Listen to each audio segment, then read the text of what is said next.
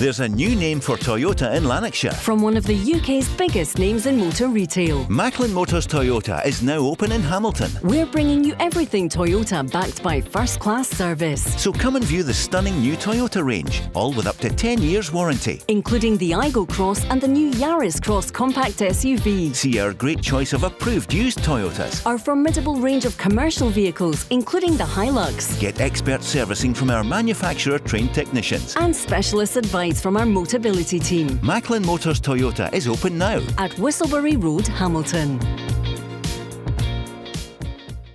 The Go Radio Football Show with Macklin Motors. Find your nearest dealership at macklinmotors.co.uk. Let's go! Well, we sent out the search parties. John Hartson, Craig Moore have made it from Hampden at the weekend. Craig, it wasn't so bad on Sunday, but John, my goodness, Celtic Kilmarnock, Celtic through, Rangers through the following day, but the conditions were unbelievable. Yeah, they were. I think they were a bit worse on Saturday. Yeah. It was absolutely throwing it down, bucketing it down, and Celtic managed to get through. It was a difficult game at times. Celtic got that first goal off Lafferty, then Maeda on the back post, and then never went on to get a second. You always feel you need that second goal. At 1-0, the opposition are always in it. Kilmarnock, I thought, started the game really well, and they hung in there. Their endeavour and their spirit was great. But then obviously Giakoumakis comes off the substitute bench and wraps it up for Celtic. They win 2-0, and in the end it was I wouldn't say it wasn't comfortable. Celtic kept the ball really well, but I thought Kilmarnock for long periods were very good. Question we're going to ask John in a moment is Kevin Nisbet going to be on his way to Celtic? Craig Moore, for you, Rangers the following day. The question is, Kemar Roofe, we've got news in a moment. Michael Beale saying he's out this weekend and maybe a bit longer. They do need another striker. Yeah, and by the way, Kemar Roofe, what a torrid run that he's had with injuries. I really feel for the lad, because I've been there myself when you're picking up injury after injury, and it's depressing. He's come back and he's made a really good contribution, obviously, to get the goal. That's what he's good at. So, look, disappointed for him, and it's unfortunate for everybody involved. Look, the pitch wasn't amazing, but I agree, John. On Saturday, it did look a lot worse with the conditions. Rangers got off to a positive enough start, but they got caught sleeping, didn't they, with the Aberdeen goal right on half time, which was a tough one to take. But to be fair to Michael Beale and his and the Rangers team, they come out the second half. They looked, once they got the equaliser, as if they were going to be the team that went on with the job. The sending off also, and then goes into extra time.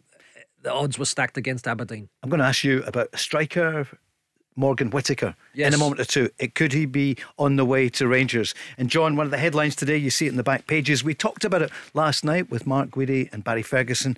Could Kevin Nisbet fit the bill for Celtic if Giakoumakis goes? It looks as though Celtic apparently have accepted a deal from the Japanese club if Giakoumakis wants to go, if he wants to take it, and also Atlanta and the MLS are interested. But what do you feel, John, about Kevin Nisbet? Would he fit in? Well, I think he's a quality striker. I think there's no doubt he'll score goals for any team. I think he's in fine form at the minute. He runs in behind, he can finish. But I'm still a little bit reluctant to talk about players who are contracted to other teams, because we've been linking Giakoumakis with a move away for the last 2 or 3 weeks, and whenever Ange goes on television or when he's doing his press conferences, he's batting it all away. Last week Juranovic was going. You asked me what we felt he was worth. All of a sudden he starts the game at the weekend. He's linked with Southampton now today. But for me, Kevin Nisbet is a good player. And there is no doubt for me that he could step up in terms of playing for a team that expected to win trophies. What I would say by that is, when you step up, Paul, the demands when you play for a Celtic are you've got to win every game. You've got to score every other game. You can't. Is that the biggest difference, John, that you have to win all the time? Yeah, you've got to win. A draw, Paul, is a crisis. Yeah. All the fan zones are all talking about it. The newspapers are criticising. And that's the difference, because when you play for the Hibs or outside of the Celtic Rangers sort of stuff, it's a case of you can go 3 or 4 games without scoring. You can go 3 or 4 games without winning. it's almost acceptable. But when you're playing at the Celtic, who are expected to win, Rangers are the same. You can't, there's no respite. You've got to be at it every single game to be a success, with the Celtic or the Rangers. That's the Celtic hero, former striker John Hartson. What do you think? 08, 08, 17, 17, 700, and a great Rangers defender in the past. You defend them. Sometimes you have to criticise as well. It's Craig Moore who's with us. Yeah. They'll like that one, a great defender. In the past, yeah, long time ago. Great. What do you think of Kevin Nisbet?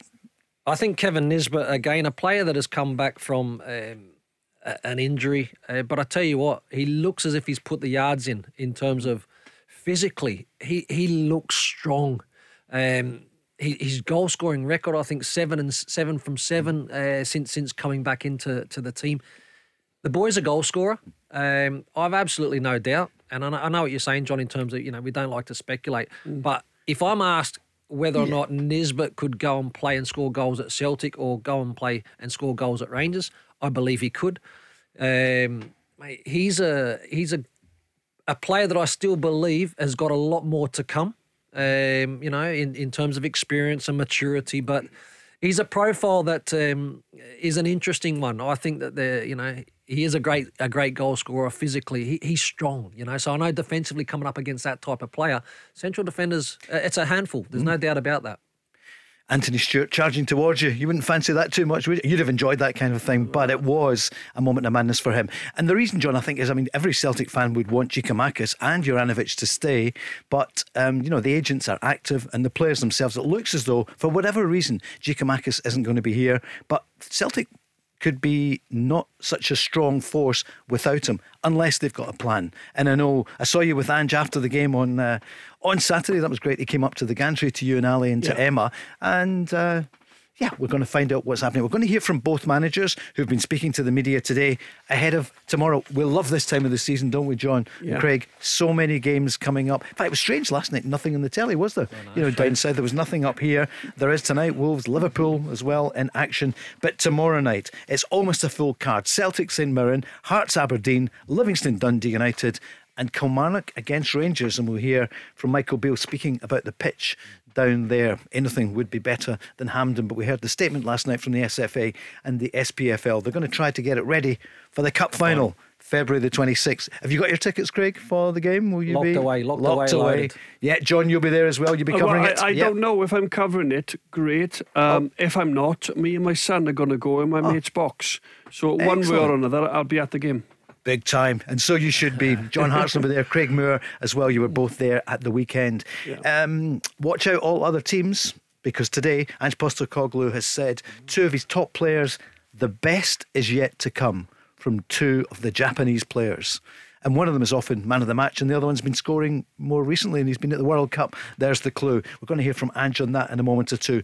Let's get the latest then. On Giakoumakis, he didn't have that much to say, and I think he does say, I'll tell you about it when it reaches my desk and the final decision is made. But he was asked today, what's the latest news about the Greek striker? No, pretty much the same. As I said, Michael's dealing with all that stuff, and again, as we sit right here, no one's leaving, no one's coming. It's pretty much the same. There's always going to be speculation and around the place, but from my perspective, at this moment, there's nothing that's definite that's happening. Team news, let's check. What's the latest? Fair to say, the game itself and obviously the conditions took a fair bit out of the boys. So I haven't kind of made final decisions yet, but there will be some changes tomorrow, I think.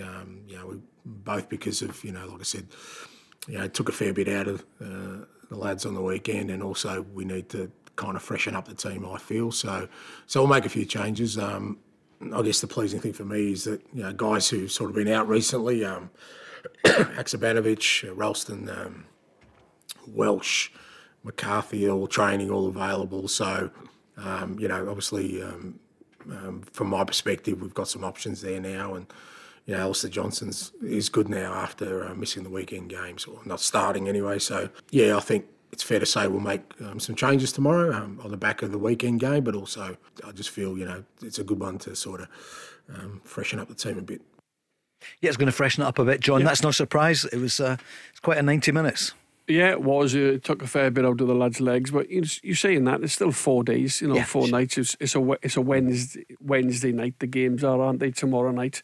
But there's other players as well. You mentioned 2 or 3 there. Like Ralston, but you got Turnbull who's itching for a start. Matt O'Reilly hasn't started the last few games. He may well come back in. You got James Forrest down that right hand side who will compete with Abada for most of the season. He'll be itching to start the game as well. And he just said there, Johnson, the right back, the Canadian right back, a quality player. He says we haven't seen the best out of Maeda and Hetati. We've only just brought in Johnson, so you're hoping that these players go on and have really successful careers. But to do that, most of the time, you've got to be on winning sides and you've got to be a part of trophy leaden seasons, really, to go down as really good successes when you're at Rangers or Celtic. Craig, is it a bit daunting as a Rangers great when you hear the squad, the depth of squad at Celtic? That's a very strong squad, and there's no doubt about that. They've been very decisive in the transfer market. Ange just touched on how he likes to do his business early. Celtic have managed to do that, and then there's a lot of depth to the squad as well. So look, they're very well positioned, of course. And he has that ability now to be able to, to chop and change at times. Every player is going to contribute throughout the season.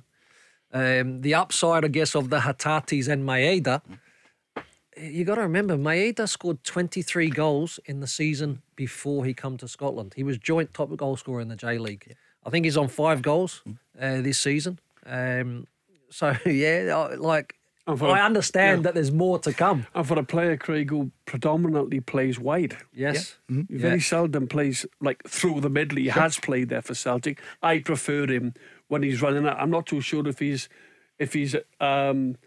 better when he's actually facing up against the defender rather than playing with his back to goal, with his power, and all of a sudden he can knock it past a player and use that strength and power and that desire that he's got to get into the box. What I will say, and you're a former striker, John, and you probably agree, is he probably needs a few chances to score that goal. So if he could improve, and Paul, I think he's only 25. Yeah. So there's still an opportunity to improve as a player there. If he could up that, then... a brilliant finish, wasn't it, on the weekend where Kyogo was just coming back from an offside position. It was given offside, but Maeda took it first time. What a brilliant finish into the top left-hand corner. He didn't know he was offside, but still really took it well. All right, we'll talk Rangers in a moment or two. Let's hear Ange speak about these 2 players we've just mentioned, Daisen Maeda and Rio Hatate. Yeah, I think really well. Like I said, I already kind of knew Daisen, but also was really confident about Rio as well because I'd experienced playing against him, or his team playing against us in his first year in the J-League, the year before I left. And the beauty about both those guys is they're just really strong-willed and strong-minded about their football, and continually looking to improve, continually, taking on every challenge. And I think you're seeing that, that. It's whether it's the football or whether it's the culture, whatever it is, they're kind of tackling it head on and without any sort of fear or hesitation. And I think they've been both of them have been tremendous for our football club. And again, the beauty of it for me is the best is yet to come. They've got more levels in them, both those guys, and they're gonna deliver that in those levels because I see them every day, just how hard they work and how much they want to improve. Craig Moore. Yeah, I had to laugh at the start of that because Ange corrected himself, didn't he? He says, when I've played against Rayo. Yeah. He changed that very quickly. When I marked Rayo one day. Quickly changed that to when our team played against... Rayo didn't get a kick when I marked him, by the way. No, but again, he's spot on, like I says. I mean, the players have come in, and what you need when you come to the big 2 is to settle quickly, to be able to hit the ground running, and to have players that are just willing to embrace everything that's being thrown at them. And obviously these players are, and have shown that transition to Scotland has been absolutely no problem whatsoever, and bigger and better things look on the way for Celtic. And Ange as well. Ange knew these players. He'd come across them, he said, so he knew how good they were. But it was a slight gamble, because It's a different country, a total different culture. Some players settle better than others. Yes, they had ability. The Scottish League can be very, very competitive, especially when you're playing for Celtic or Rangers. Everyone wants to beat you. You know, you 1 week you got the way I always judged it was always look at the team that have just played. You look at the next week's result because they put so much in against you when they play because it's on television. They give everything. It's generally a full house. You know, it's a big opportunity. And then the following week, then you think to yourself, well, they were so good against us. They were so competitive. They should be further up the league. So, fair play to Ange. The board as well. And now it's six players he's brought in for the Asian market. So the club obviously are obviously trusting his judgment, and rightly so, on the back of a great season and the way that these players have settled in. And he did say to you at the weekend there's at least one more to come in during the window, which has 14 days, 5 hours, 41 minutes and 20 seconds to go. Yeah, so well, he wasn't ruling anything out, Paul. No. He basically said if the right one was to come along, he's got no plans. Nobody has to leave. I think I said, will it be a case of one or two may have to go out the door? Not necessarily. Basically, he said if we find the right player, a fit for our club, he said, we can do some more business. So he never ruled out bringing some more signings in this January window. Although I think they have done it well. They've got the Celtic fans ready for Juranovic maybe to go. He might not. If there's not the right bid, then he won't go. And we were surprised last night. The bid is £3.5 million, €4 million for Giakoumakis, which seems cheap. But I can only imagine that in terms of the negotiating when he originally came, that maybe that was the option. Players come and then they do so well, and then it's like, how has he not been sold for more? But again, you don't at all times know what's actually in the contracts, do you? It's been the same, Craig, for years. Players leave our clubs up here, Celtic and Rangers, for cheaply, massively cheap. They're stealing these players off us. And it's got better with some of them. I know, But not enough, I agree, John. Yeah, absolutely. Listen, we're going to take a quick break, but we want to mention, given that we've got one of the top Australians here in the studio, that's you, Craig, that Andy Murray, what a performance early this morning. And in the fifth set, he is through in the Australian Open in Melbourne, beating Andy. Well, he beat Matteo Berrettini. So I listened to the end of it this morning. It was magnificent. And I can guarantee you the weather it was a little bit warmer than here. Indeed. Wasn't it? 31, my daughter told me it was 31 today. 31, of course. John, you've got family there as well. But isn't that Sydney, great for Andy Murray after the operation? So fantastic. That's great to see him. He thanked his fitness team. He thanked them all for keeping him competitive and in magnificent shape to go and win games at his age. And great for Judy Murray, who's joined us on this programme. As you know, Judy is there as well. So good luck to Andy in the next round. OK, we're going to take calls next. 0808 17 17 700. That's the warm-up for Craig Moore and John Hartson. They're right up for it. So we've been talking Celtic there mainly. We're going to talk Rangers and some news of possible signings. A timescale as well for who might come in. The update on Ruth and also on Cholak. That's next. The Go Radio Football Show with Macklin Motors. Find your nearest dealership at macklinmotors.co.uk. Let's go! Merci, Chris, for the French news there on the traffic and travel and also what's happening here in Glasgow in the West. There's some breaking news in Sky that Sir Jim Ratcliffe's company Ineos says they're formally in the process now of trying to buy Manchester United. Of course, he's involved there at Grangemouth at the petrochemicals there. Sir Jim Ratcliffe, one of the leading business people in Britain. My goodness, what's the price? It's 5 or 6 billion, isn't it? Yeah, it's not going to be a small deal, that one, indeed. is it? Huge numbers. But again, Manchester United is a massive football club, isn't it? Yeah, and underperforming. But now they could be back on. That was some result for them the other day. Listen, we talked last night about VAR. Nobody knows the rules anymore. No. Yeah. Was it a goal? Was it offside? Maybe we'll have time for that later. We'll park it at the moment. We want to talk Rangers now with Michael Beale. There's a number of things he's speaking about today. Where will we start? Well, what about, first of all, the man who scored the winner on Sunday in extra time, Kemar Roof. He won't be available for this game and probably this weekend as well. It's a real sore one. He's been away and he's had the scan. He's going to see somebody else just to just to get the second opinion on it. It's an injury he's had on the other side previously, but it's not a break in terms of dislocation. So there's a bit of a separation at the top here that it just needs to take its time. And for some people it's less time, and some other people it's more. So it's just how we are, or how Kamar feels in the coming weeks and days. It's a huge disappointment for him, for the fans and for his teammates as well, because he's not just such a good player on the pitch, he's very important around the building. He's one of the more senior players and one of the more vocal ones. Craig, his goal ratio is fantastic. The trouble is that the poor guy just isn't fit. Yeah, he just can't stay fit. He just can't seem to pull a trick, can he? You know, with his injuries and again, like now, you know, potentially second opinions and seeking opinions of surgeons. I really feel for him because Michael touches on there in terms of the character and what he's like within the dressing room, and Rangers, I think, need that. They need those type of characters that are lively and bubbly in the dressing room, because it's a season where they're going to continually have to try and chase, with Celtic having that lead. So those big characters are really, really important. But in terms of his actual injuries and all that, I mean, he's had a horrid run. So I do really, really feel for him.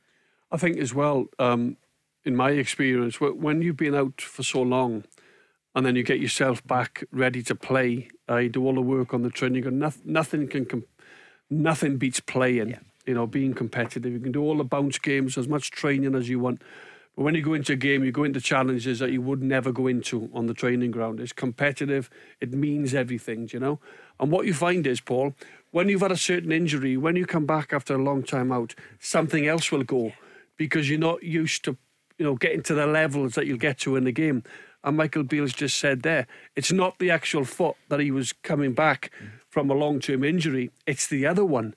So it's a different problem. But it is a shame, because I don't think he's ever let Rangers down. In terms of when he plays and he gets a run at it, you know, he gets goals, doesn't he? Yep. Because it was a really good finish as well. You know, it was a good striker's finish. You know, he's got that knack of making the right run, good timing. And it's a clever finish. So again, like I said, I'm gutted for him, because I've been there. There's nothing worse. So Morgan Whittaker, his name's been mentioned as a possible target for Rangers. Here's the manager. He's a player that we know. I think he's a good player. There's no update on that yet. And I think, to be fair, he's just come back off loan to his parent club. And obviously that's because his parent club think he's done very well. So he's Swansea's player, but he's certainly a player that I'm aware of. From obviously working down south and knowing his background, I think he's a good player. So that sounds as though he's in their sights. Well, look, he's a player that's been involved in virtually all of the junior national teams in England. So he has a nice profile. Left-footed player that predominantly plays on the right side, likes to cut in on his left.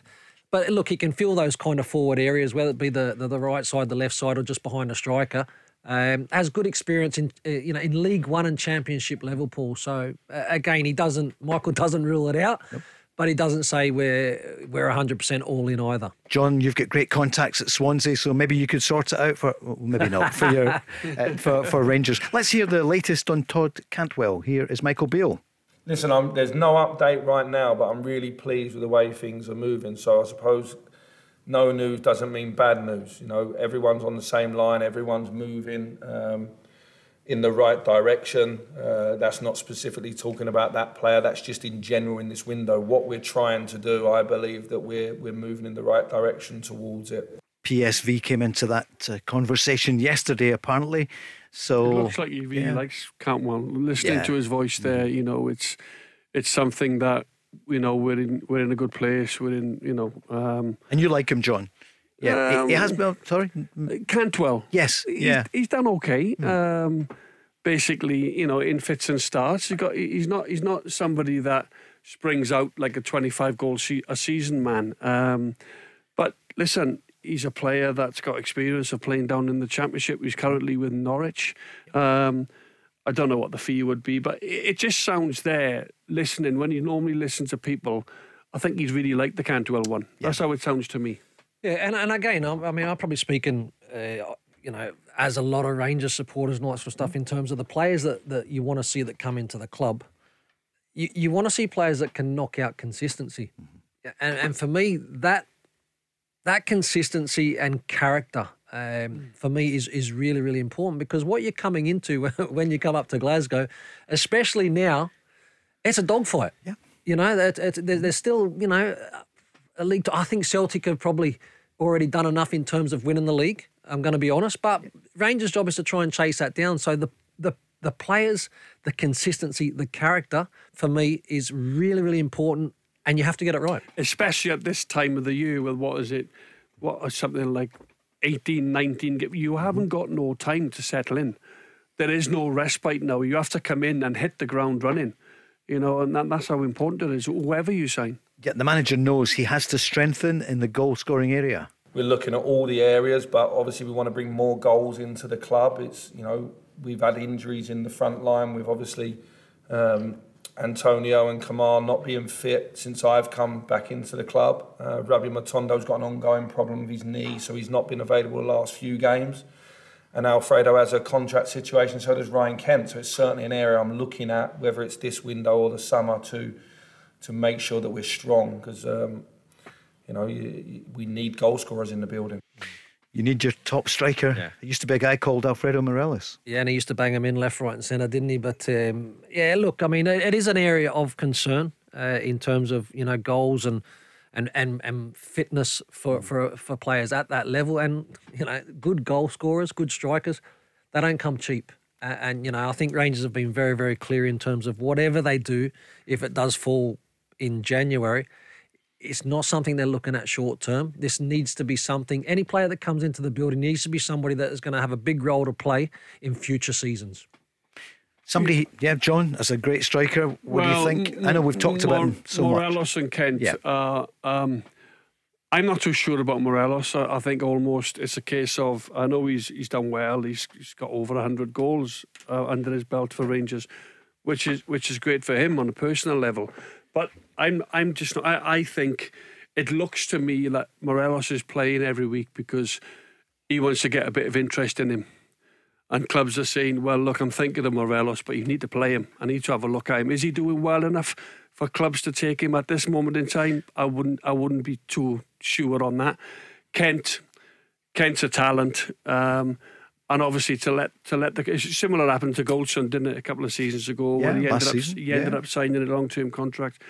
They both, as far as the both players could end up signing new contracts, but they're on the other side of it, they both could end up leaving because, you know, they've allowed their contracts to run into the final year, and that's dangerous. That's dangerous because you've invested in these both players, and you could end up losing them for nothing unless you sell them now. Here's maybe a hint about the timeline about signings from Michael Beale. No, there's no timeline on it, if I'm honest, but by the end of this window, we'll have either done the business we want to do or it will happen in the summer. But I'm very, very confident that before long, you will hear some news of new signings. Right.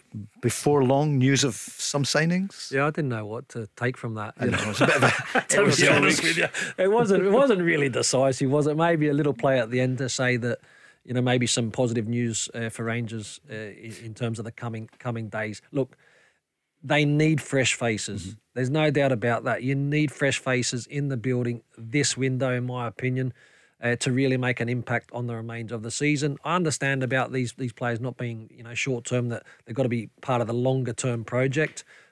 But Rangers need fresh faces. You need Sherlock Holmes to work that one out. Yeah, it's a little bit like that, wasn't it? Or the cast of Silent Witness or something to work out. Could be hot, saying. but it also could be quite cold. It was one of those ones. It was like, where are we? But that's football management, isn't it? He's come into the club.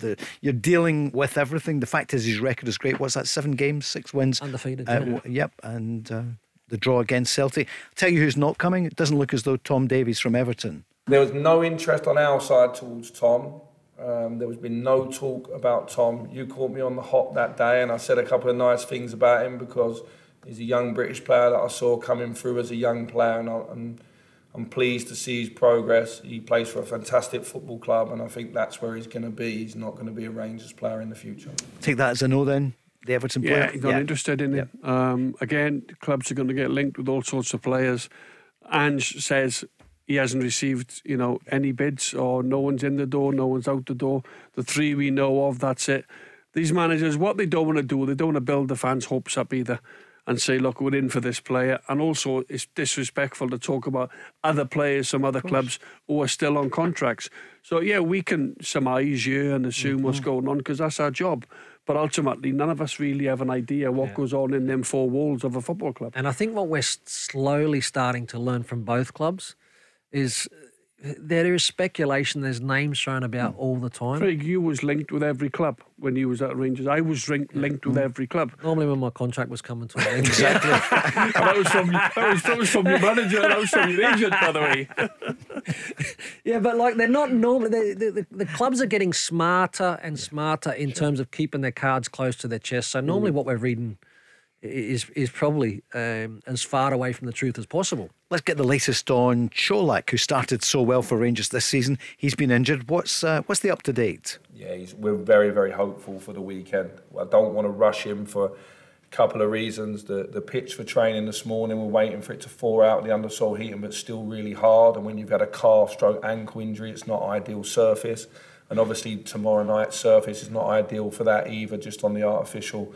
And obviously the cup game at the weekend's another big game for us. Good point about the weather. -4 this morning, wasn't it, with the boot camp? Yeah. I wasn't there, but that's what we heard there from Andrea, who was there, and the team here in the sales office. Cholak, what are you thinking? He's not going to risk him tomorrow. And why would you? You know what I mean? If you're coming back from a calf issue, that firmer kind of surface is always going to test you. So again, common sense there will prevail, and back for the cup game at the weekend makes a lot of sense. He's done very well though, Chola. That's a big blow. I know he's got several others. He mentioned Matondo, and he mentioned never quite mentioned Lawrence and Roof, of course. But I think Cholak started his Rangers career brilliantly.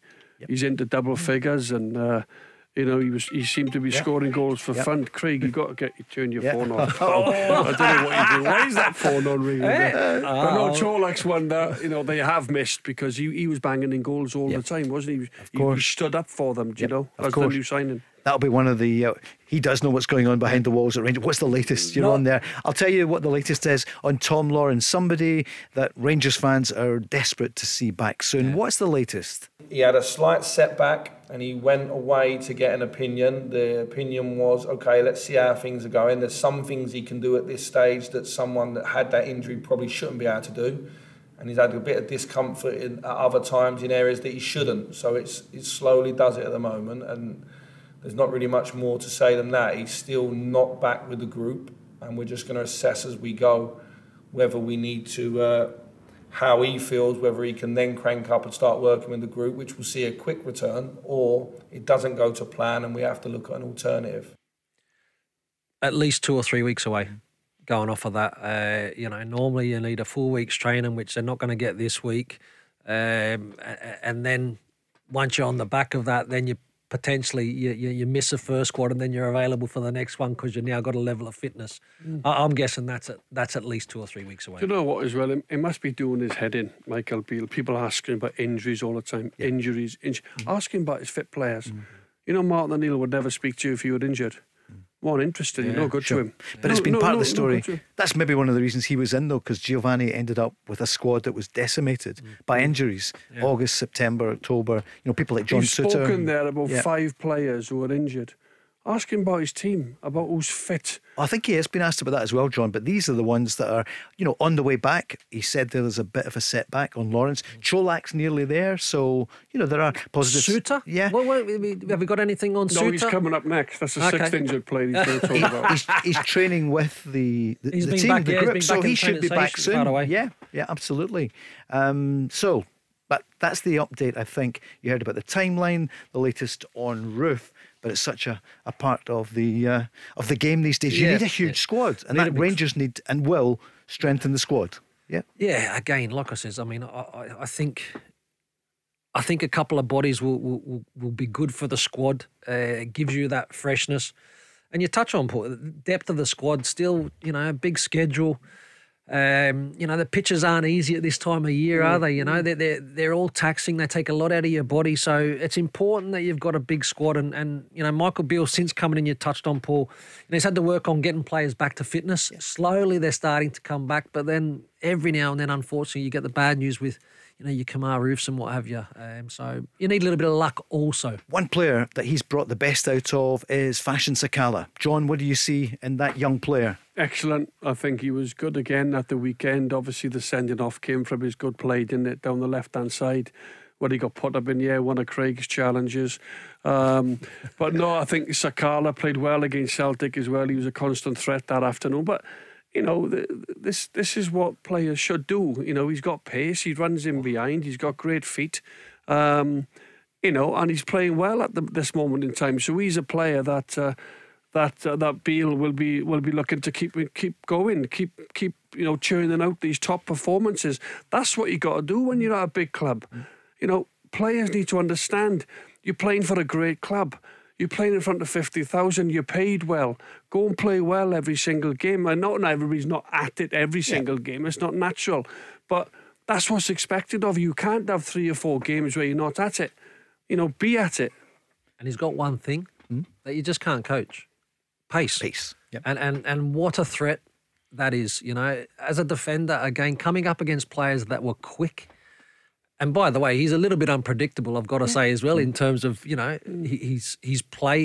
He'll go and score a fantastic goal. You go, by the way, that's goal against Dundee United was special. Wasn't it? And he'll kind of miss the easier one. So again, there's some improvements that can be there in his game, but he's got pace, and that always causes defenders troubles. 0808 17 17 700. The calls are coming in big time, even on the mobiles. We're back next. The Go Radio Football Show with Macklin Motors. Find your nearest dealership at macklinmotors.co.uk. Let's go!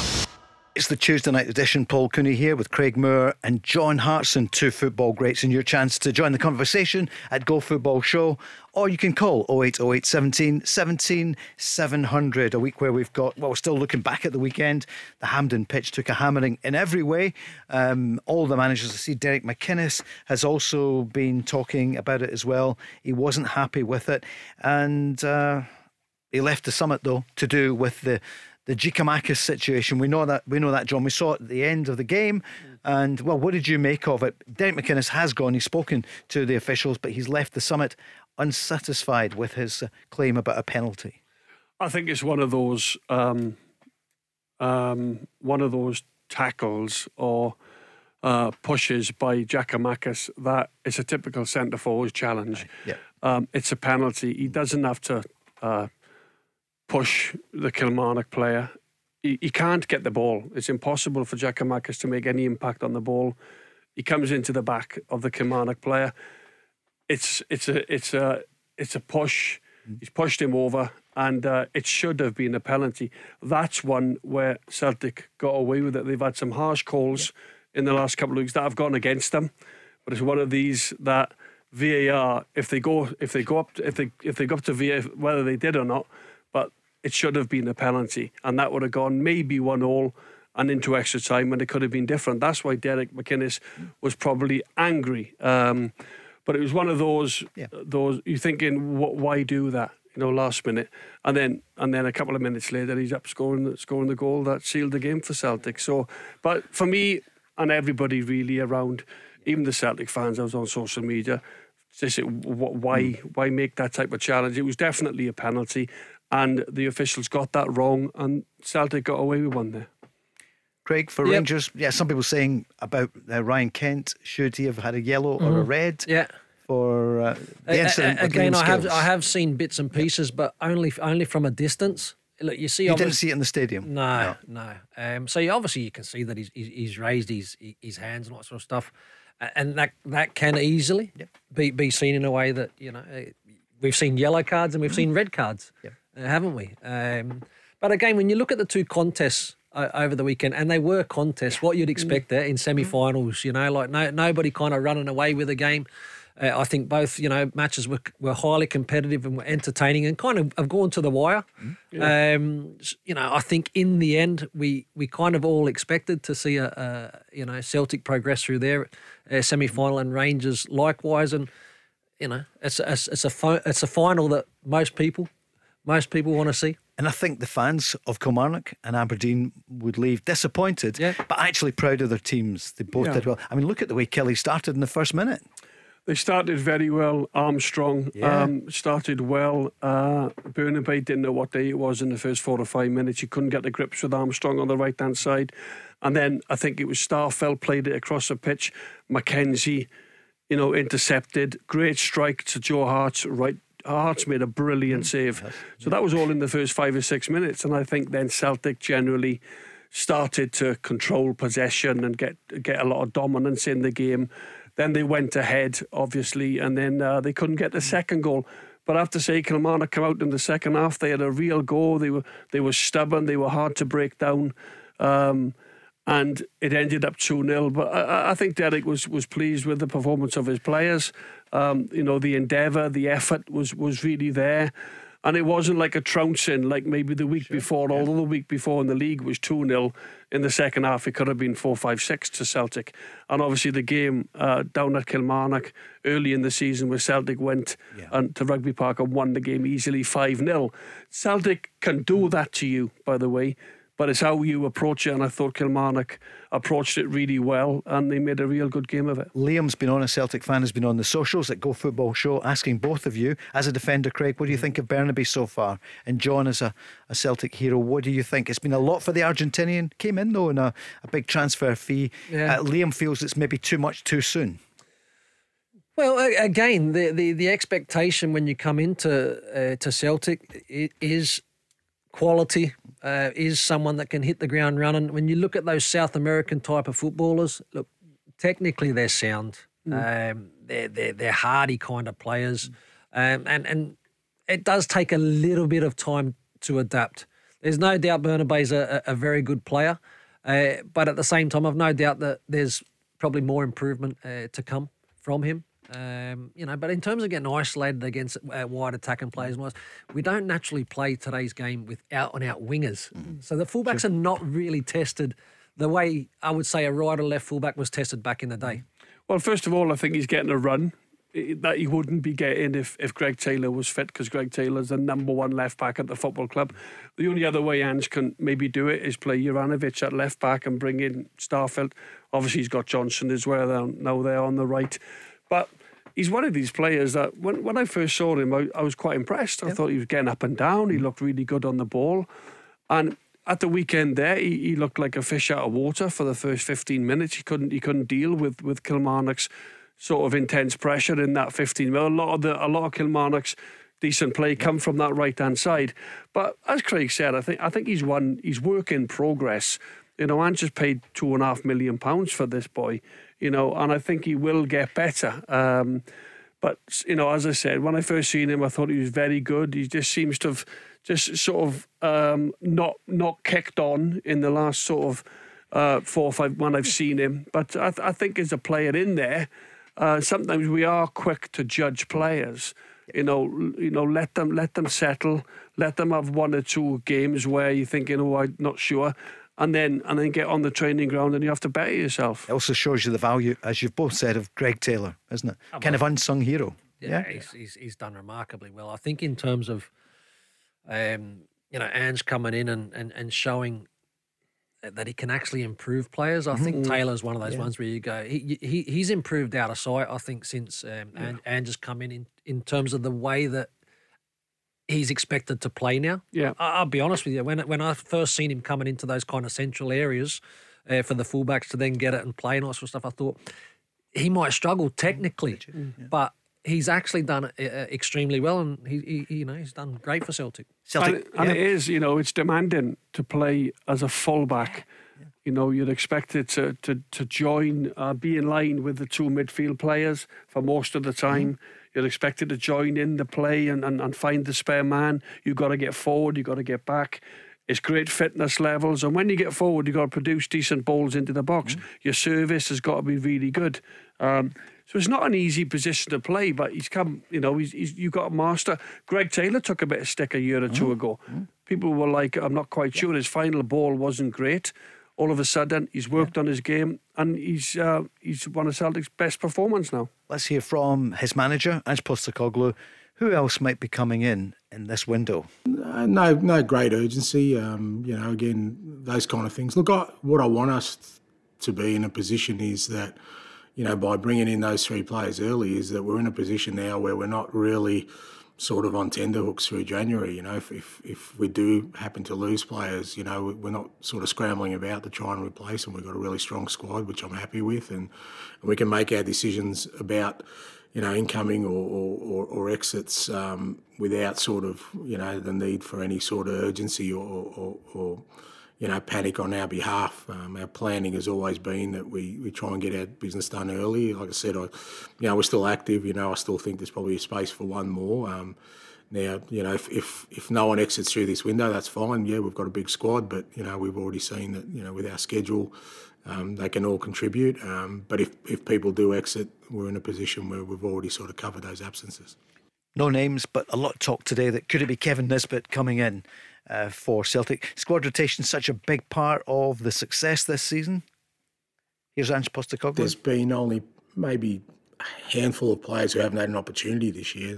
For the most part, they all play, and they all contribute. I've said in the past, you can have guaranteed game time, but you won't play for this club or any big club. Guaranteed play time, you can get it at a club where maybe they're not as strong or not competing for trophies, but that's not what these players want. They want to be the best and they want to win every competition. Well, to do that, they understand you need to have a strong squad and they need to compete for places, and that's what they're doing. If at any point a player is not happy with that or wants more game time, well, there's only one way to do that, and that is, train hard, and when you get your opportunity, do well and present yourself in the best possible light, or you can look for other, opportunities elsewhere. But that's pretty clear, isn't it? If you don't fancy it, adios. Yeah. Look, I mean, again, of course you want a competitive environment. You want naturally 2 players challenging for every position. I get the message that Ange is trying to put across there in terms of there's no guarantees, but you go through the Celtic team, there are some guarantees in terms of players that are going to play every week. You know what I mean? Callum McGregor's fit, he's playing. Yep. Hart's fit, he's playing. Yeah, but also he's got to be careful. He's got to get the balance right between making changes and having the players to come in to be at a high level, and he's got to win football matches. Yep. He's got to make sure that the 11 he puts out there, the club, not so much criticism, but he was questioned when he made 6 changes against St Mirren when they got beat. But more so making 6 changes, he was more unhappy with the players that came in, because he expects them, when they do come in, they've got to be ready. Otherwise, they're back on the bench. Then they don't stay in the team. And look at the way he's fed in people like Aaron Moy. We didn't see much at first, but my goodness, John, week by week, he's almost excellent. You can almost really hardly leave him out. But we always knew that he could play and he was a good footballer. It was just a case of maybe just bedding in a little bit, but. Aaron Moy, I watched him at Huddersfield. I watched him at Brighton, and he's he's got experience in the Premier League. He is a very, very good player. I was actually a little bit disappointed. Actually, I was very disappointed to see him end up signing at Celtic, because I knew the quality of the player. His preparation going into the World Cup was not ideal, but then you look at him and his contribution, his ability to play in several different positions in the middle of the park. I know he doesn't have the gears, right? This is Aaron Moy. Yeah, but his range of passing is incredible, and I actually felt that he would have been a very, very good signing for Rangers. Was he offered to Rangers? I mentioned at the time, I mean, he trained at Rangers training facility prior to the World Cup. Right. Yeah, so... the previous World Cup, before he came to Celtic, Yeah. Oh. Bit late now, Craig. There you are. No, but again, this is not. I mean, it's not. No, Rangers miss. Rangers made a very, very clear decision that wasn't the player for them, and I completely understood that because of the players of certain ages in the middle of the park. And where would he have fitted in at Rangers? And that's a very open question. And the news is coming up. We'll pick up on that after the news. The Go Radio Football Show with Macklin Motors. Find your nearest dealership at macklinmotors.co.uk. Let's go! There's a new name for Toyota in Lanarkshire. From one of the UK's biggest names in motor retail. Macklin Motors Toyota is now open in Hamilton. We're bringing you everything Toyota backed by first-class service. So come and view the stunning new Toyota range, all with up to 10 years warranty. Including the Igo Cross and the new Yaris Cross compact SUV. See our great choice of approved used Toyotas. Our formidable range of commercial vehicles, including the Hilux. Get expert servicing from our manufacturer-trained technicians. And specialist advice from our Motability team. Macklin Motors Toyota is open now. At Whistlebury Road, Hamilton. John Hartson with us tonight, along with Craig Moore. 0808 17 17 700. Do you know what it is today? 3 months since VAR arrived in Scotland. And Ange Postecoglou was asked about VAR today. It's worth listening to. You must have missed my last 4 press conferences, so my view hasn't really changed. I've already sort of made people aware of my concerns early on, and I haven't really, addressed it too much since. So I think it's all on the record, and we move on. That's Ange on VAR. What can we say about it? It was featured again at the weekend, but I see it broke down on Sunday. Craig, were you involved in VAR breaking down? Can we blame you? You can blame me if you like, but for me, I'm a little bit like Ange in terms of I knew it was coming. Obviously, because I've seen it in other parts of the world. I've never been a huge fan of it. I just believe that there's so much still left to interpretation. I think it must be an absolute nightmare for referees, if I'm honest. It's just, it keeps getting things wrong. How isn't that a penalty against Giacomakis? How do they miss the Ryan Kent punch in the back of the head of Liam Scales? It's costing Hibs, it's costing Hearts. We keep saying every week here, we try and talk about all the other clubs as well, because it's hugely important. But it's costing clubs. They're not getting decisions right, getting more wrong than right.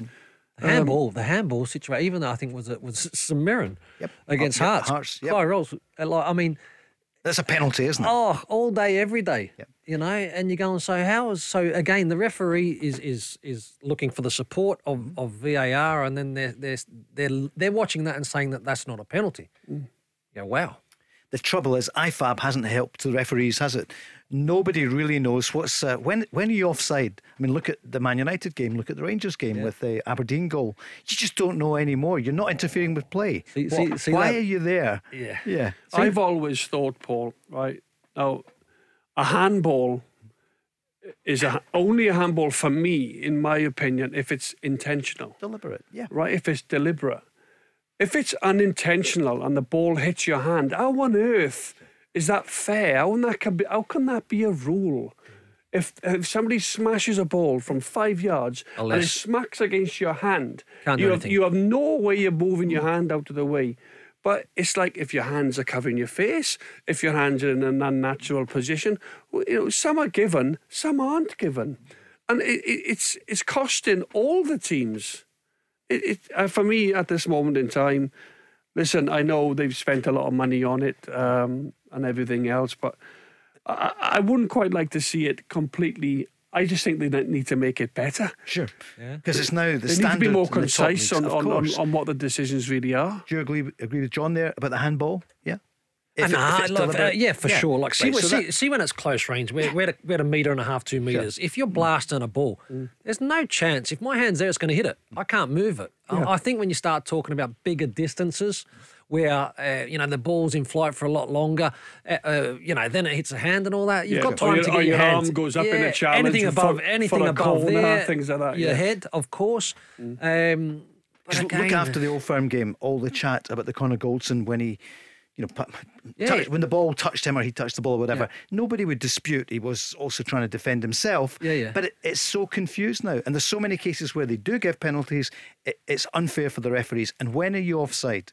Surely, if you're offside when the ball's played, they should flag it, stop the play. You're offside. And again, I'm trying to think.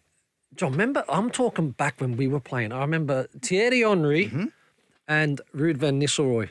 At that time, they utilised that offside rule, and I don't know exactly what it is. So they used to stand offside, right? And 10, 15 yards offside. So for a central defender to go, we'll leave him in there, he's offside.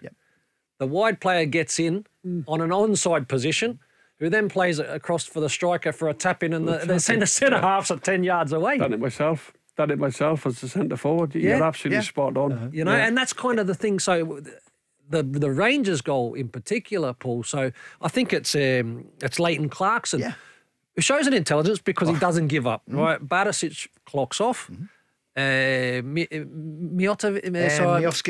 sorry. Yeah, thanks for helping me. That Miovski was offside. Now he becomes onside. Don't get me wrong, to be fair. Clarkson's still got a lot to do, puts in a fantastic ball, and it's a wonderful finish from Miovski, but it's a case of how far do you go back as well. Yeah, of course. Yeah. Sometimes you can go back quite a bit, and other times you only go back so far. Funny you say that. See, just very, very quickly. I remember when it first came into Australia, we had Massimo Macaroni. Remember who used to play at Middlesbrough, the Italian boy? Oh, yeah. We had a VAR decision for offside that was called back 27 passes. What? 27 passes. So I was the football director at the time at Brisbane Roar, and you're getting you're speaking to the referees and what's. He's boasting. So how far does it go back? Does it go back 2 minutes, 5 minutes? Like they say, but it can go back as far as. It's just for me, it's madness. It's crazy. We're going on the lines in a second or two. Let's hear about one of those players you mentioned. Borna Barisic was involved in that goal. The manager was asked today about the Croatian defender. He's been essential to the balance across the park in terms of giving us that balance on the left. I still think you'll go a long way to find a better left-footed player in the attack in terms of his crossing and his delivery. We've switched off as a team in that moment of the weekend. We recovered and won the game. It's gone. We move forward. Borna's been outstanding for this football club. Me and his relationship is very strong, and it will continue to be moving forward. On the phone lines, here's Paul, a Rangers fan. Good evening, Paul. Evening, Paul. Thanks for letting me on tonight. Pleasure. It was just a couple of points. Just wanted to make there to John and Craig, and again, good to hear you on the show again. Just as a Rangers fan, one wee point, just because John's on tonight. I know his article about Alan McGregor had phoned in a while back, well, whenever it was, just after. I know I got to say to John, but I think Alan or Greg said actually answered a few critics with his performance at the end of the Aberdeen game there. 2 outstanding saves because it could have been, it could have went to penalties. So I still think maybe I'm a bit biased as a Rangers supporter, but I just love McGregor. And my main point though, and maybe John wants to answer that, but I wasn't being critical of John. Okay. No problem, Paul. Can I answer that? Sure. Right, let's throw that, John. Yeah. I tell you what, Paul. One, I didn't do an article. 2, it was a comment I made on here, and I think I'm fully justified. 1, I said that Alan McGregor is a top-class goalkeeper. He's been fantastic for Rangers. He pulls off magnificent saves. But I can go back to several goals conceded last season in the Europa League where Alan McGregor will probably admit he never came for crosses. And he should have come for crosses. You conceded some poor goals from set pieces where Alan McGregor is stood on his toes and he doesn't make a decision whether to come and punch the ball away or catch it. He's indecisive. And if I had Alan McGregor here, I know Alan anyway as a person. I don't know him too well, but I can say hello to him and things like this. But I never criticised him. All I said was one of the reasons why Rangers have changed their goalkeeper is because maybe the opposition put in really good balls from set pieces with good quality, and Alan McGregor have shown at times he doesn't make good decisions when he's coming out for crosses. Now, I don't see that as any criticising Alan McGregor. I've made my point, Paul. Yep. All I said was you go back to several goals last season and the opposition are heading goals in from inside the 6-yard box. Now, any goalkeeper's in charge of that certain area of his goal. For sure. That's all I said, Paul. It was. Yeah. I wouldn't criticise Alan McGregor. I think he's a fantastic goalkeeper. And you said that. He's Rangers number one. Sure.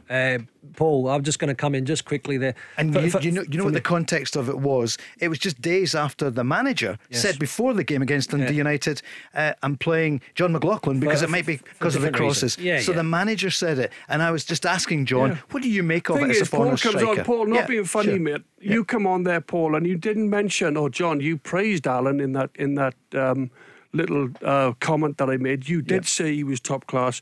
You never mentioned that. I said he was top class, he makes great saves, and all of a sudden the way I see that is it's negative comments, because I praised him, but you never come on, Paul, and said that to me.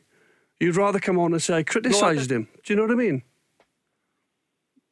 Well, listen, I take back if you take it from that interpretation. All I was, I'll be honest with you, I never listened to the whole show. I read an article and I read just a typical. Right, Paul, we're going to have to find you. You probably read something online. Yeah, where when you read it online, they take the worst bits out of. They don't put in the best bits because it doesn't sell. Yeah. Well, you know, positive, good comments on players. And Paul's just accepted that, John. Yeah, absolutely, Paul. So listen, no issues at all, mate. Sure. But healthy I debate. think Alan's a great goalkeeper. Yeah. And there's times where the Rangers fans can come on. I've said he's a great keeper.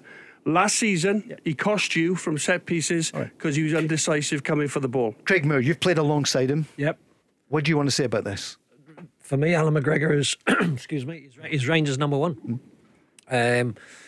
I've played with what I think are two top-notch goalkeepers in Andy Gordon and Stefan Kloss.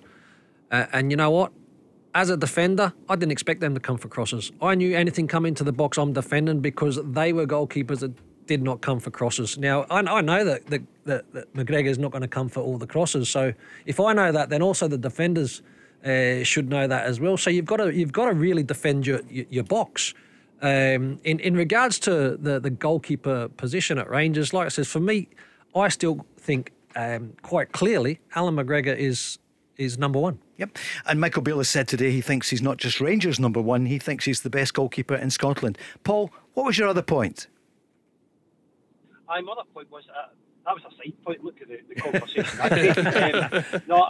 Just to add one last thing about McGregor, and I'll probably go on to my main point, right? Because I think this is an important point. I don't think many people have raised it, to be honest. I want to get your views, but I would go back to McGregor with the saves he did against Lee Griffiths, and the saves he made with the 1-0 victories we had on our way to 55 titles. And not to forget, I know it's way back, but 2008 UEFA Cup run.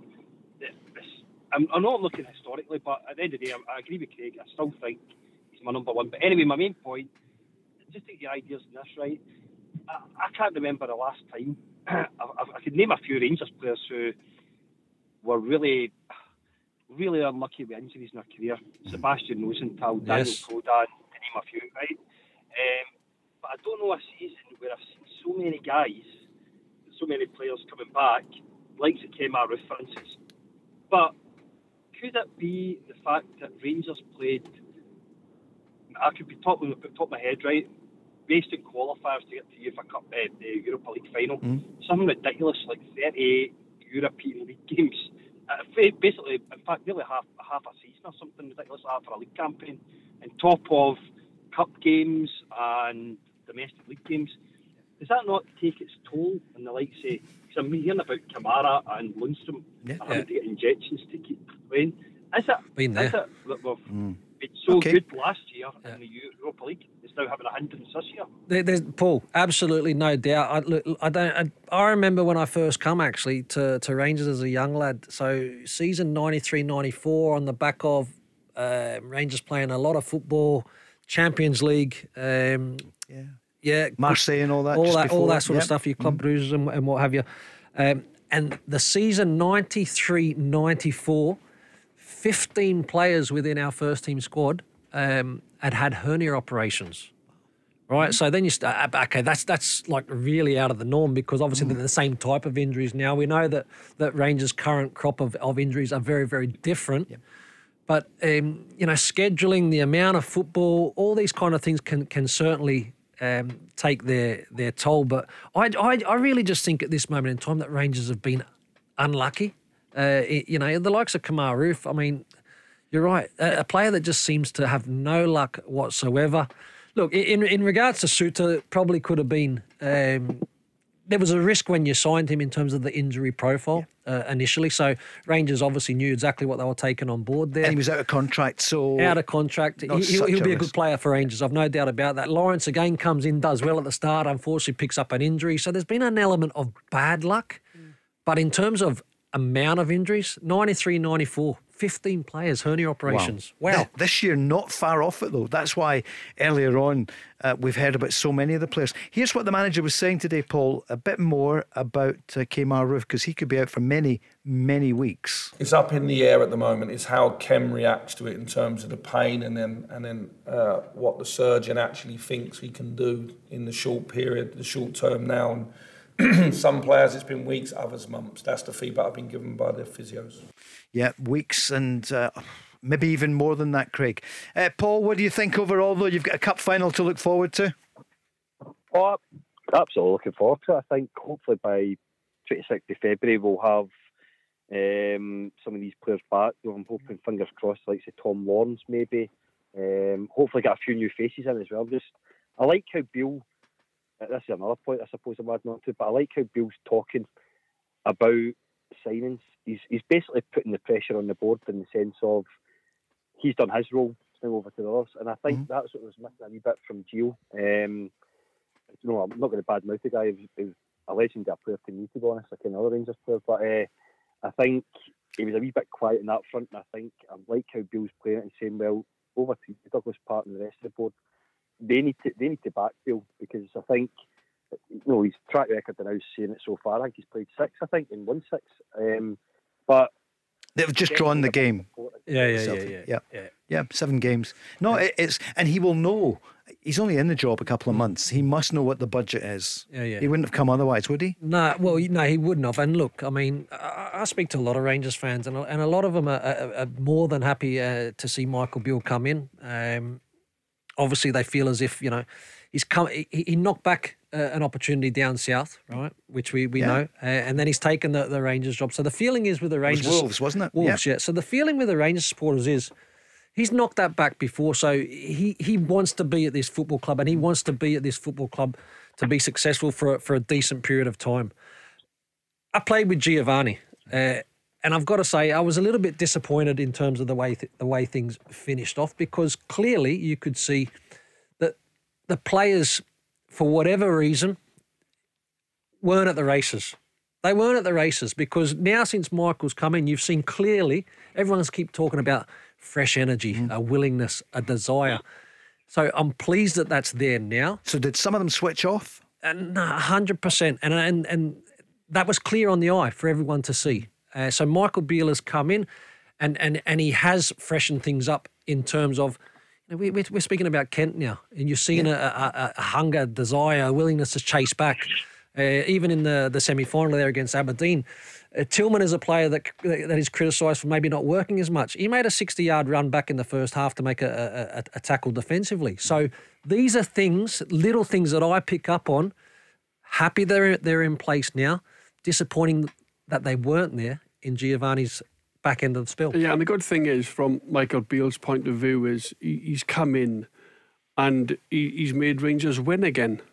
Now, he's had some close games, the 3-2 home to Hibs, and then the 3-2, 2-1, was it 2-1 away to Aberdeen? 3-2, sorry. Late show, that. Arfield late show.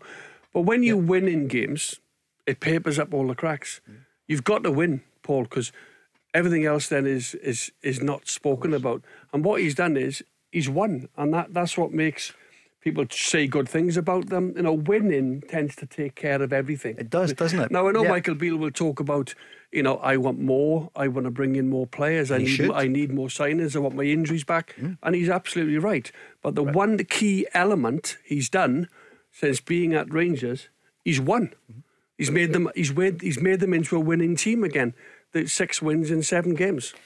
Now, Paul, the key thing is, you said you didn't hear it that night. You can download the podcast, and loads of people are, hundreds of thousands of people. So make sure you download it. If you see something like that online, and it's great that the papers are picking up on it, then I know you'll download us and hear what John said on that evening. Have you two made up? I think you have. Paul's all right. Good. But listen, at the end of the day, he's pulling faces here, Paul. I've not got a problem. But all I want to say is, It wasn't. I criticised the fact that Alan was at fault for several goals last season when he never came for crosses inside his own 6-yard box. But John, he's still the best goalkeeper, isn't he? Absolutely. Well, he's a top-class goalkeeper. He has been for a very long time. I admired his longevity. And the best goalkeeper at Rangers. If people are talking about me, Paul, people go, John Hartson, he scored goals. You're a big name. No, John Hartson, right? This is how he did it. Yeah. He scored goals. He held it up. He got himself in the box, and he's good in the air. But you know what? He couldn't run in behind for toffee. He didn't have the legs. He didn't have the energy he didn't have the engine, to run in behind and sort of run players down. That's fine. How many goals? No, but I could accept that. And I could also accept that I wasn't good at running in behind. And people have to accept. Alan will probably say, of course. He wasn't particularly good in them games that come in. But it's about knowing your players, John. So I'm not going to pass the ball to you and put it in behind defenders for you to chase. So that's what I mean. So it's players that understand. If it was constructive criticism, I accepted that all day long. I know you did. Right, Paul, look what you started. Thanks for calling. All the best, mate. Happy New Year, pal. No, thanks a lot, John. Listen, I'm not going to argue with you like Big John. I know. Don't worry, Paul. Jesus, mate. Listen, no issue at all. I tried it once. I was off school for a week. The Go Radio Football Show with Macklin Motors. Find your nearest dealership at macklinmotors.co.uk. Let's go! Yep, I just thinking they were talking about Michael Beale, and if he'd taken that job at Wolves, he'd have been playing Liverpool tonight. And what's happened to Liverpool, Craig? Good question. Yeah. What has happened to Liverpool? And again, I can only say that the Liverpool have performed incredibly for 4 seasons, haven't they? They've won everything. And then eventually, like I said, it does hit. This looks to be the season where it has kind of, I think, sitting in 9th position on the ladder, Paul. They obviously last match there 3-0. Beaten by Brighton. These are kind of things that you haven't seen over the last 4 years. But every good team, a run comes to an end, and there's that transition period for Liverpool now. I still think they sold their best player, Mane. Van Dijk has had 3 or 4 weeks out. You could realise how important he came off at half time against Brighton, didn't he? Against Brentford, sorry. And obviously Núñez, they're hoping to get him back for the weekend, the big centre forward that they paid a fortune for, £85 million. So, Gakpo's in there as well. Not all right, but good player. Gakpo's come, but there comes a time, John, doesn't it? Even in the greatest of teams where, I know Klopp said today, hey, we're not going to have the same players until the year 2050. But I think it shows that it takes time. When you had Salah and Firmino and Mane functioning so well, Firmino would just come off slightly. Bobby. And then you've got the others running in behind and things like that, creating space. And them 3 were remarkable for 3 or 4 years. They won everything, didn't they? They did. Everything. Champions League, the title, the cup. They won 2 cups just last season. Club championship. 6 months ago they were chasing four trophies. Yeah. Anyway, you two are not that bothered. John, your old club Arsenal, it looks as though, they're in pole position, top of the table. I hope they do it. I really do. They were calling for Arteta's head not long ago, you're right. 14 months ago. But they play great football as well, don't they? The players, Saka, Martinelli, currently Nketiah's doing great with the loss of Jesus, of course. Odegaard, another good player. So they're doing it. They're beating all the big guns, at this moment in time. It all depends if they can keep it going, Paul, for another so many games. I'm not sure. And you're saying I'm not bothered? Yeah. Newcastle. I'll come to that in a sec. What about Mikel Arteta, though? You're on the phone to him. I asked Barry last night. We're getting tickets. I custard like that. You're friends with everybody. Obviously, because he doesn't return my phone call. No. Look, Mikel Arteta's done a wonderful job. Yeah. And again, as John touched on, it's football, the crazy game that we love. Last year under pressure. Yep. He's been given time. I think he's finally got the dressing room that he wants in terms of, a strong dressing room, good characters, good people. Good people. Is he going to be able to keep Kieran Tierney happy? Playing not every game, but he's such an important player. The fans love him. Yeah, probably not. But you know what? One thing with Kieran Tierney? Yep. He plays the way that you'd want a player to go. If you support a football club, he leaves it all out there. Yep. He gives it absolutely everything. And I think that if he was in a position where all of a sudden that regular game time wasn't available for him, he'd be desperate to play. Yeah, absolutely desperate to play. If he keeps being left out, and if Arteta says, you're number two, you'll play when my regular left back is not available. Mm-hmm. Listen, he's got the potential to move to Man City for 60 million. Because there'll be loads of takers. Kieran Tierney's one of the best left backs in the Premier League. At this moment in time, he's in competition with another great left back at Arsenal. So for me, he's just got to work hard on the training ground, work his way back into the team, show a good attitude, and I'm sure that's what Arteta wants to see from Tierney. But he's a top class player, and as I said, if push comes to shove and he has to leave, there'd be so many takers. Mate, there'd be so many takers. No problem at all. It's one of it is actually the most demanding position in football now. Those left and right fullbacks are what they're expected to do in the modern day game. They're the most testing positions out in the football field. And he is one of the best, isn't he? The engine. Right, you want to mention briefly, we'll give you 30 seconds, Newcastle United, because Craig Moore played there. But defeat the other night. But I was there. I was there. You were there. You see a semi-final of the Cup, obviously. They're sitting in third position in the Premier League. It's an incredible story. And I'll tell you what, one thing that Eddie Howe has done is unite. I mean, it's one team, one town, but I tell you what, the place is absolutely jumping. And they're there and they're winning games and they're keeping pressure. And I know that Arsenal do have a buffer and may well go on with a job, who knows. But Newcastle, keep the pressure on. Okay. Don't rule out Newcastle having a late run. Why not? And the ground is right in the city, isn't it? It's a bit like coming out of Central Station, then you go around suddenly, there's that, 60 or 55,000 stadium. Well, Paul, Craig's made a point there for Newcastle. I'll throw Man United in. Go on. Yeah, absolutely. Man United, if these teams can go on a run, they've got endeavour, they've got momentum now at home. I think, is that unbeaten in the last 9 or is it 1-9? I'm not quite sure, but they're on a great run under Ten Hag. Rashford is scoring goals. Fernandes is a player. I see they're talking about a 300,000 a week contract for Rashford. Yeah. Oh, wow. I wouldn't get out of bed for that. And your Man United, John, your Man United on Sunday the 22nd, Arsenal, Man United. Big game. And that's where City can maybe sneak through. Absolutely, because the big boys have all got to play each other. Yep. Arsenal on 47, Man City 39, Newcastle and Man United on 38. Phenomenal. Yep. Right, back to Scotland. Yes. We did ask earlier about Aaron Moy, who was recommended to Rangers before he went to Celtic.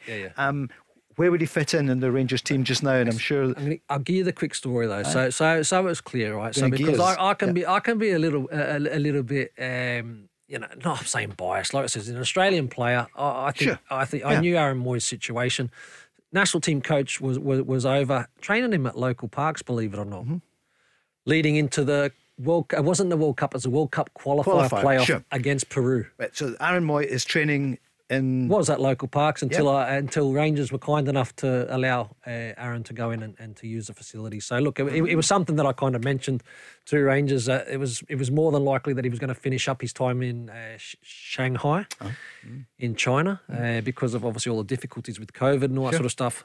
I felt that he would be a great fit for Rangers. Now Rangers didn't think that was the right fit because they had older players in those positions. So I respect that and totally understood that. But I just felt that he would. I know him a little bit more in terms of his qualities, in terms of his physical capacity, in terms of his character. I would have loved to have seen him at Rangers. Is he giving Ange a pleasant problem, John, to have that, is Matt O'Reilly going to come back in? There isn't such a thing as a starting lineup or your best, it changes. But my goodness, how impressed have you been with Aaron Moy? Well, he's held his position down, doesn't he? And I think when you go in and play well, the last thing you want to do is to not play the next game. He might have 4 or 5 games as a run, and then O'Reilly's fresh to come back in. Ange has already said he likes to make changes, likes to keep everybody sharp and involved. That's important, but also you want to win, so he has to get the balance right of making changes. Everybody who comes in is ready and adapts to what he wants, and they have to make sure they're ready for it. And by doing that, they're continuing to win. And but he's got options again. tomorrow night he could bring Matt O'Reilly back in. He could bring Turnbull back in. He could put Hatate at right back. Listen, and the good thing is it's a headache with all these fit players, but it's a headache he'd rather have than not have. Let's hear from both managers. First, Ange Postecoglou, looking forward to tomorrow's night's game against St Mirren. I'd be really, really disappointed if they're more motivated tomorrow than they were in the last game or the one after that. That's not, my expectations of any team. Your motivation should be every time you play to try and be at your best to beat whatever opponent's in front of you. If you need sort of revenge as a motivator, well, you know what, go and lose every second game and you'll be great. But that's not how it works, particularly here. We're very motivated because we're representing this football club. We're in a strong position in the league and we want to continue, our consistency in performance and results. That's our motivation. It's our motivation every week. So doesn't need anything extra to get these guys up and running. Obviously, he was asked there about the result at St Mirren, the only setback for Celtic in the league this season. John, what are you thinking about this game tomorrow night? Yeah, there won't be a revenge. If Celtic play well at home and they take their opportunities. The few games I've seen them in the last couple of weeks, they've been a little bit wasteful in front of goal. They've not been clinical enough. They've gone ahead and then there's been periods. Even against Kilmarnock, they waited until the 45th minute. Bit sloppy at times in the first half with their passing. The manager said that. But tomorrow night, listen, Celtic could win 2-0, they could win 7. I think if they're at it, I think Steve Robinson knows that, the St Mirren manager. He'll set them up to be hard to beat. They want sort of, and it's always, if Celtic go a goal up, then you feel the opposition have to come out, Paul. They have to come out, and sometimes that's really dangerous because Celtic then can exploit the gaps and the spacing behind. So I think Celtic. I always think Rangers when they're home, and I just think that these Celtic and Rangers, they're so strong with the crowd at home. A team that whoever goes there have to be at their best, and Celtic and Rangers have to have a little bit of an off day.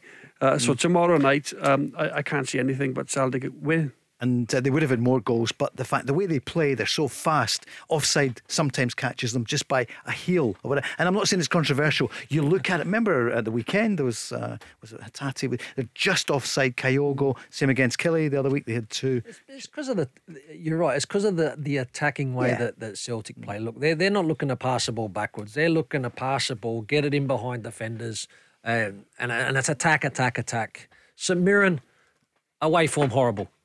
Away form horrible this season. You'd expect Celtic, and especially the way that St Mirren set up, obviously loads of possession, will create loads of opportunities, John, and I expect them to score a few goals. Is it the deep block coming in, which means 7 or 8 behind the ball? No, it will be. It will be for the opening 25 minutes, and then Celtic will eventually, you'd like to think they'll break it, they'll break that block and they'll get the first goal, and then you either limit the damage, or if you're brave, you come out, you try and get yourselves back in the game. Most of the time when opposition teams do that, they get punished and it ends up 3 or 4. There's not much you can complain about for the Celtic fans, I'd imagine. Starfelt, again, some of his distribution, John, at the weekend, I'm not having a go, but if you are looking at it clinically, if that had been a penalty, if spots and maybes, then it could have been a different story. Do you think sometimes, what is it you see with Starfelt? Is it the fact that he's not left-footed and he plays on the left side? Well, look, Paul, I'm not going to criticise him. I think Celtic are top of the league by 9 points. I think they've conceded the least amount of goals. Him and Carter Vickers are very good. Carter Vickers is the more dominant one of the two. But I just think Starfelt, you got Jens as well to come in. You got Welsh, you got others maybe that could. But Ange likes to partner these two. And yes, Starfelt can make a mistake. He makes more than what Carter Vickers makes, but luckily for him and Celtic, they manage to recover the mistakes. Maybe sometimes when they don't recover and the opposition score a goal, it's more highlighted. But listen, they're a good pair. They've got a great record together, and I think the manager, he's a big fan of both of them. You've been a pairing at Rangers with Amo and others as well. It's important. Actually, really good point John brings up. I mean, obviously Carter Vickers and Starfelt, obviously excellent. I mean, look, defensively, when I'm saying defensively, when Celtic got the ball and all that, if he does start to drift onto that left foot, you want to make sure that he keeps going that way because it's not unbelievably natural on it. And you may, if you press and you're well organised, you may get some joy. But partnership's really, really important. And I think, even with Rangers and Michael Beale talking now about how important Goldson and Davies are going to be in terms of getting a solid partnership. Myself and Big Lorenzo, partnerships in the centre of the defence are really, really important. Partnerships up top. John, you played with great partnerships up top. Yes. They're really, really important. And fair play to Starfelt for playing on the left, and he's naturally right-footed. He's doing a job in there. Ideally, how would Carter Vickers make the odd little mistake if he had to go and play on the left side and make Starfelt play naturally on the right, where he was signed for by the club on that right side. Good point. So they're working together. They're working with it. And I'm sure at the training ground he's working a lot on the ball coming out with his left foot, so he's ready for when you go into the game. So listen, centre halves can make the odd mistake, Paul. They make the odd mistake. Yeah, and as I said, when it's not, Celtic have got good players. Whether it's Juranovic that can go back and cover, you've almost got to be expecting your centre half to make a mistake as a fullback, so you're not getting caught out. I'm just sorry that was just a different conversation, because now when you talk about central defenders, people talks about can they pass the ball, no, can they defend, can they head the ball, can they tackle. So big man, good conversation there. You two are becoming a good pairing here on the Go Radio Football Show Tuesday nights, Hartson and Moore. The Go Radio Football Show with Macklin Motors. Find your nearest dealership at macklinmotors.co.uk. Let's go! Yep, we've got loads of games on tomorrow night. I say it on air, Paul. Craig sometimes wants to say it to me, but I wish he'd say it on air as well. Some good stuff from both of you. Thanks to everyone for joining us tonight. What do you think is going to happen February the 26th, 3 o'clock kickoff? The prices are only up marginally. That news has come out today. I think about £4 a ticket up. So 3 o'clock. I mean, guys, as you know, you've both played in so many of these games. It's not often when you've got 20 odd thousand of your supporters there, because it's either 55,000 Celtic fans or 50,000 Rangers fans there. Bit special, isn't it, at the cup final? Unbelievable. It's one of the reasons why you want to come and play in Scotland to experience this game. Everybody talks about them, and to be in a cup final, it is special. It's a special fixture. It means so much to the supporters. Your big day out at Hampden, big day in the sun. Generally, it could be the Scottish Cup final, which is normally at the end of May, where it's really hot. Obviously, next month might be cold, different sort of conditions. But the game itself, and I think it's a big game because in terms of going into the last 10 or 12 games that will be left, the split and everything else. I think momentum. If Celtic go and win it, they'll have a trophy in the bag. Ange retains the trophy, his first trophy. If Rangers win it, it's Michael Beale's first trophy as Rangers manager. There's a lot riding on this game. There really is. Yeah, no, it's I was getting little tingles there as the big man was kind of talking about the game. It's an amazing game for the supporters. Obviously, the passion that the supporters show for the players to go out there and enjoy it. We've played in exactly this type of game, so I can imagine how the players are feeling. I think it's an enormous game anyway, but I actually still feel as if, as much as, yes, Michael Beale, first opportunity to win a trophy, for Ange Postecoglou, an opportunity to kind of cement, I guess, his authority since coming to Glasgow. I think if Rangers were to go and win that game, though, Paul, I know I have said that the league is going to be very, very hard to reel Celtic back in, but John touches on momentum, and momentum can be an amazing thing. And I just feel as that game, that time, if Rangers could go and get the win, who knows what could happen? If Celtic go and win that cup final, league is done and dusted. So Rangers have to win. Yes. Yeah, okay. Yes. I know I always ask us the psyche of it. We got great feedback. On Friday night, Peter Grant, Barry Ferguson, and they spoke about the psyche of a semi-final compared to a league game. Now, the league isn't over, but Celtic are 9 points clear and a 20-goal difference. So it would have to be one of the all-time collapses, it could happen, but it's unlikely.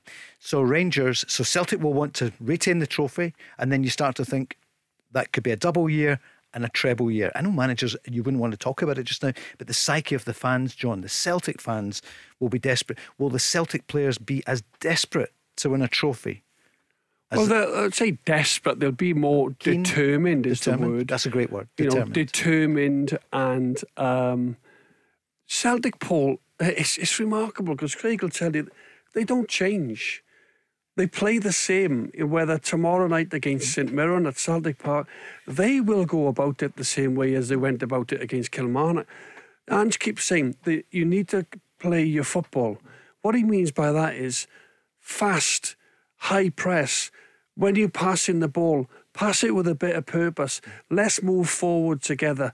Let's work as a team. All these things that he's come into the club on from day one, his philosophy have been about all these aspects. So whether or not it's Rangers in a final, I'm only speaking about my own experience. Yeah. These Celtic players will just go and play the game. They'll address the game. The only thing you got to worry about really is if the nerves. But a lot of these players, especially the senior players, the McGregors and one or two others. They've played against, I don't need to tell you, Real Madrid this season. Absolutely. So you feel these guys will handle it. Your big players handle these occasions. And it's normally your big best players that settle the outcome of these games. But Celtic won't change. You're saying, will they be desperate? They won't change. Determined. And Ange will sort all that out in the dressing room. We'll make sure that they're ready. They all know their jobs. They're all given specific roles in the team. They will go and do that to the best of their ability. And they don't change, whether they're home, whether they're away. They don't add two holding midfield players. They play four, they push your full-backs forward, whether they're home or away. They just go about it in the normal fashion and go and win the game. That's how they'll be thinking. Mm-hmm. You know the great thing about this game, and we've all experienced it, and we all you love both it. have. No, but whether you're supporting, whether you're playing, like the experience is special. Yeah.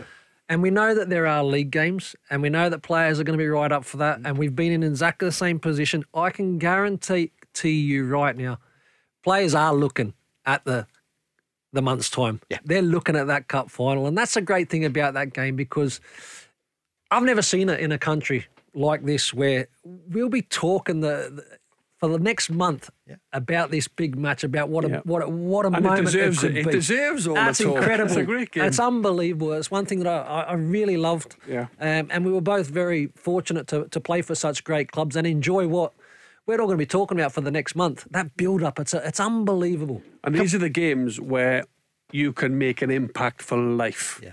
You can make an impact on the football club for the rest of your days, because this will be viewed by so many countries across the world. People getting up at 5 a.m, different hours, different countries, all around the world. The Celtic Supporters Club, the Rangers Supporters Clubs. It means so much just to win this trophy, and it'll mean so much to Michael Beale. I've just explained there that Ange will want to hold on and retain the trophy, his first trophy. And Michael Beale, what a start that would be. After 3 months, he wins his first trophy. So it's all to play for. 40 days to go. I just worked it out because there's 14 days in the transfer window, and it's the 26th of February it's going to be. So 40 days and nights before the game. It's amazing. Honestly, okay, give us your lineups now and your predictions. No, I'm only kidding on that one. But that's what the fans are talking about, because for the Rangers fans, sure, we hear many of them coming on here. They know nobody's going to say the league is over, but you said yourself, Craig, it's unlikely that Rangers can overcome Celtic. So and Celtic are playing so well, so it's not just down. It's in Celtic's hands. Yeah, they would have to throw very away. Much do. All Rangers can do is keep the pressure on. I think Craig's right, though. I think you make a great point with momentum. Momentum's such a key word. It's the same in golf. It's the same in any sport. You get a little bit of a bit of momentum going, and you're riding the crest of a wave. And I think if Celtic do it, they'll feel great about themselves. And if Rangers do it, then obviously, and that 9 points, there is no way that Celtic will be talking about the title.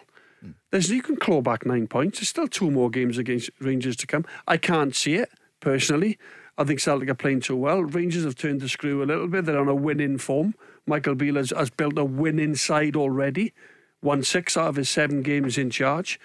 But as I said, there is no way Ange will be taking his his foot off the pedal in terms of lapse in concentration or thinking that the job is already done. That doesn't happen in that Celtic dressing room. Was it your biggest game ever, playing against Rangers in a final? Or for me, it's the biggest derby in the world. Yeah. For me, I was lucky. I played Arsenal, Tottenham. I played England, Wales, even let's say little. It was a big game at that time. Luton, Watford. I played West Brom, Wolves. I played in many derbies, but listen.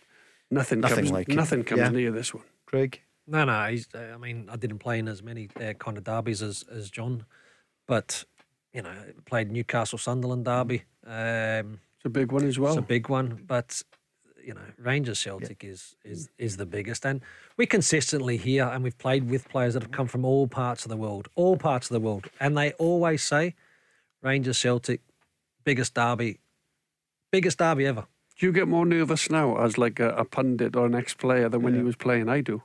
No, do you, John? I get more about it now. When I played, you can affect it. I think you can affect the game. You just you're go a nervous about it. watcher then. You're in the midst of it and all that. But I think when you live up here and day to day and everything else, and you want your team to win. Craig's the same. I get excited. Yeah, but with excitement has to come nerves. Yeah, but again, you're probably fair. There are probably nerves there, and the sweaty palms a little bit, John. Okay, I'll admit it. We've only got 2 minutes left. I knew I'd get it out of me. That's good. So, Kilmarnock Rangers, Craig, looking at you first of all tomorrow night. The pitch, of course, Michael Beale's been speaking about the artificial pitch. Yeah, look, it's artificial pitch. It's a firmer surface. It'd probably be something the players would be quite happy with after the weekend. The Kilmarnock have got a very good home record, and Derek will be looking to bounce back. Scoreline? Sorry. Okay, Rangers 2-0. John, what do you think? Well, he might play Vassell and Lafferty. Lafferty going up against Rangers. He'd love to score, wouldn't he, against Rangers? Kyle Lafferty. I still think Rangers will win, although it'll be tricky on that pitch. Yeah, but Rangers win. Rangers win. John, Celtic St Mirren. What you said earlier Celtic on. Will win. Celtic to win. Craig? Celtic win. Yeah. Hearts Aberdeen. What do you think? Who's going to win? Hearts win. Home win. I'll go Hearts. I think Aberdeen at the weekend. They'll put a lot into that Rangers game. Yeah. Exhausted. Livy against Dundee United. When are we going to give Livy some credit, Paul? Oh no, we have. Last night on the programme we talked about the job of David Martin too. After 21 games, we give them plenty. And above Aberdeen, they're above Hibs. Yep. They're above Motherwell. They're above Dundee. They're above Kilmarnock. This team, Livingston, right, hardly spend any money. Yep. They sell all their best players. Right, when are we going to start saying Livingston are doing brilliant? On the podcast, listen last night, Barry and Mark speaking about Livy. John, who's going to win then? Livy. I guess there's the former goalkeeping coach of Livy. Yeah. Craig, what do you think? I'm going with Livy, and they had a massive away win, 4-2. Kelly with a couple of goals. Livingston on fire to win at home. Yeah. Any raw meat to throw there at John? He's right up for it tonight, isn't he? But he made up with Paul, and you made your point brilliantly. John, thanks so much. Great show. We'll hear you and see you next Paul. week. Yeah, that was great. And Craig, for you as well. We'll see you next week. Cheers. You'll join us tomorrow night. It's Barry Ferguson here, along with Stephen McGinn. Thanks so much to everyone who called in. Enjoy the games tomorrow night. Coming up next after the news, it's Joe Kilday. The Go Radio Football Show with Macklin Motors. Find your nearest dealership at macklinmotors.co.uk. Let's go! There's a new name for Toyota in Lanarkshire. From one of the UK's biggest names in motor retail. Macklin Motors Toyota is now open in Hamilton. We're bringing you everything Toyota backed by first-class service. So come and view the stunning new Toyota range, all with up to 10 years warranty. Including the Aygo Cross and the new Yaris Cross compact SUV. See our great choice of approved used Toyotas. Our formidable range of commercial vehicles, including the Hilux. Get expert servicing from our manufacturer-trained technicians. And specialist advice from our Motability team. Macklin Motors Toyota is open now at Whistlebury Road, Hamilton.